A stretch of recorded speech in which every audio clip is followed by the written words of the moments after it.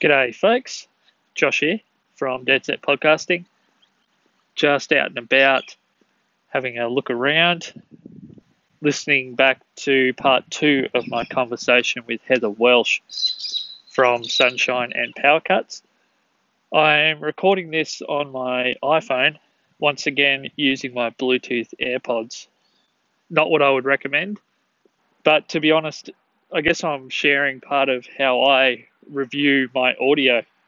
I go for a walk and listen back to the main segment of audio or interview section, if it happens to be an interview, and I form ideas as I'm walking that by the time I get home again to the studio, I've kind of lost that energy and inspiration. So what I'm doing now is, regardless what show it is, I record my thoughts on what I just listened to while they're still fresh.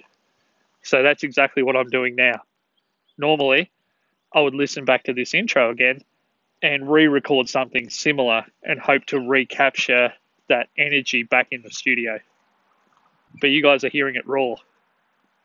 So the reason that I cut this interview in 2, and they're not equal lengths, was this was a standalone topic, I guess, within the conversation I had with Heather that I thought was really important.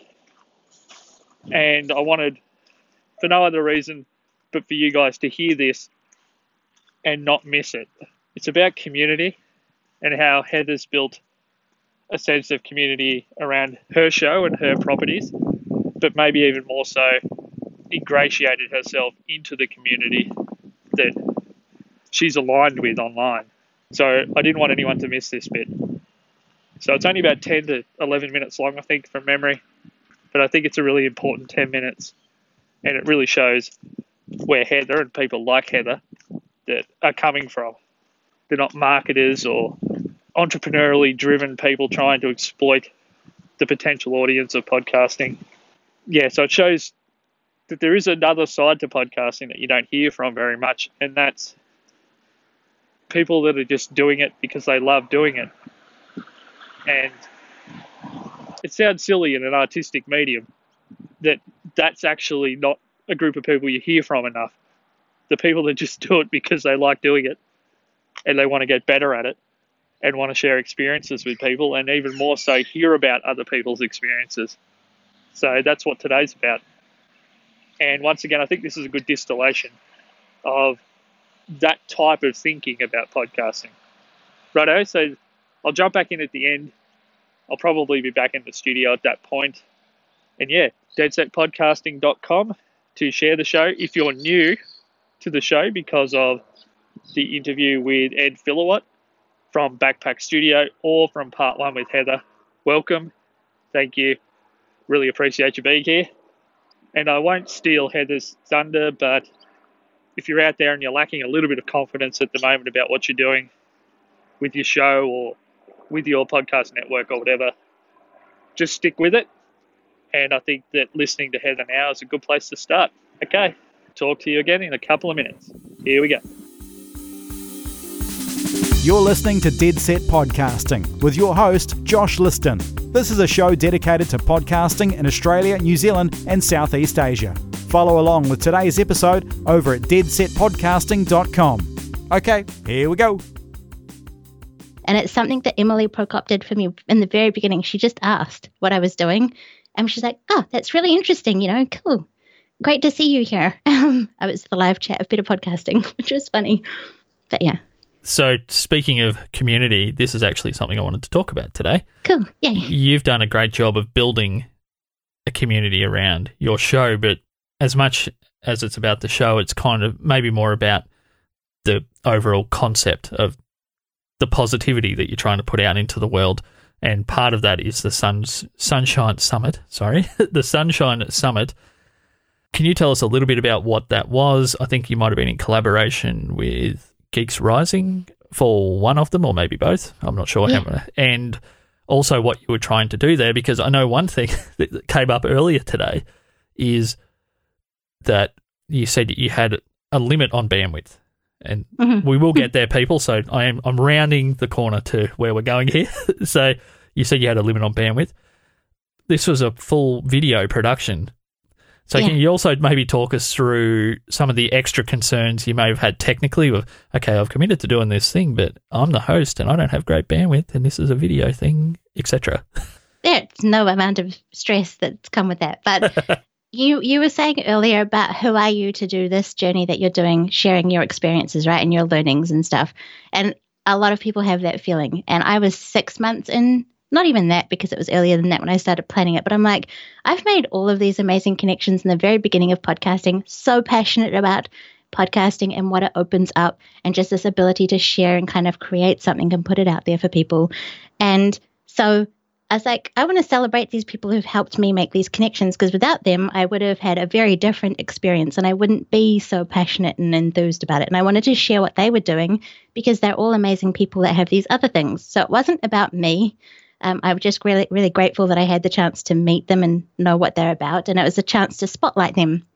I use a lot of sun and light themes and words and way of describing things, but Sunshine Summit, which is hard to say because the sound gets annoying. But just a week of live streams, because I'm in New Zealand. So that means that there aren't podcasting events here. That's one of the things that's probably, I know there are probably more in Australia, but even then, if you're far away from a main hub like Melbourne, you might not be able to get to them and they cost money and all of those things. Yeah. We don't have any in New Zealand. So I wanted a way of connecting with people from around the world. And so you said video. And I don't have amazing bandwidth. I'm in the countryside, so I have terrible internet. And the very first one, I had some friends who lived in a city, very kindly lent me a room for a week so I could use their fiber internet, like gigabit fiber internet. Nice. And so that one looks quite good. I bet it does, yeah. Yeah. We had some issues, as you do, because technical things happen all the time. I think at the very beginning of our recording, I had a glitch. So I've still got running technical issues all the time, and bandwidth is one of them. But I do really appreciate the ability that technology has to connect us all around the world. I can be here in my little house in rural New Zealand and chat with you in Australia and chat with whoever else around the world and bring in audiences from all over the world to celebrate those connections that make us feel good, but also teach us something, because we're learning from their experience and they have amazing stories that are different to mine and different journeys, and they're making different things. So some of them have been podcasters, some of them have been Twitch streamers, musicians, all sorts. So it's very exciting, and I still struggle with my internet, and I've hounded my internet ISP company for a long time to try and bolster it up. So two things. One is that sometimes you hear a lot about a person and people are talking about them that you know, but it wasn't until the Sunshine Summit came up that it kind of piqued my interest enough in finding out about a person I didn't know that, okay, that sounds really unique. Who did that? Who's this? Who's Heather from New Zealand, and what did she do exactly? So I went down the path of finding out more about what it was than yourself. And I think that it's one of the things that people might not do enough early in their journey it's not about growing an audience, but maybe it's about growing a support network as much as anything else, where you can share ideas and failures and successes, is trying to do something that might seem pretty scary and unusual. And yeah. I think that that's a perfect example of you put yourself on the line of organising a summit when I'm assuming you probably hadn't done even a small version of that before. No. Yeah. And it's kind of powered the conversation around yourself. And I remember there was a guy, when I was listening to a lot more podcasts about actually making podcasts back in the day, I think it was Steve Stewart, maybe his name was. He was a finance guy, but he was answering questions and guesting on shows and providing little bits of audio here and there. Mm-hmm. And it took several times for me to think, who is this guy? And I went and found out who he was and found out that he seemed to be a pretty decent person.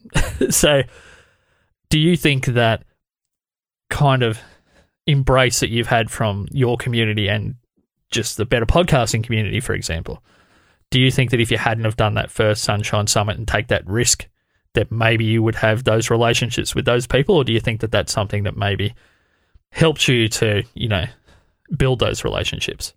So what I've done for that very first one were connections that I already had. And I did that through my keenness to explore and learn as much as I can from everyone who has way more experience than me. And it wasn't about comparing my journey to them. It was just about gleaning what I could from them. So everyone in the very first Sunshine Summit, I already had an existing relationship, and it was my way of saying thank you and to share them with the world in a positive, fun, celebration way that's out of the ordinary of what they already do. And I was throwing myself on the line because it's not ever something I'd done before. And, you know, those questions of who am I to be doing this? I don't have a big following. Who's going to watch it? All those questions could come up. But everything that I do, and I think is important, is to be genuine. And so I genuinely asked, I said, this is my plan for what I want to do. Would you be interested in being a part? And I am fully prepared for anyone to say no, and that's totally fine because I can't control anyone. And also there's plenty more fish in the sea. So a lot of the connections that I've had, I don't not know my guests, if that makes sense. I do what you do, and I research, and I fully make sure that the people that I have on have something that I align with, that I'm either proud of what they do, or, you know, I want to showcase them because it is really important and maybe not many other people know about it, or I reach for the stars and aim a little bit higher and have bigger guests who people might think, well, you can't ask them because you're only little and whatever. But I always come from a genuine place, I guess, and I show them what value there is in being a part, and I explain what it is, and there isn't any self-serving thing underneath it. I'll tell you honestly, it doesn't do anything for my growth on anything. And I usually had to put the podcast on hold because I can't do all of the things and manage a job and everything else in the background. So it doesn't help my podcast grow. It did help my YouTube channel grow, I guess, because we were streaming them there. And so people would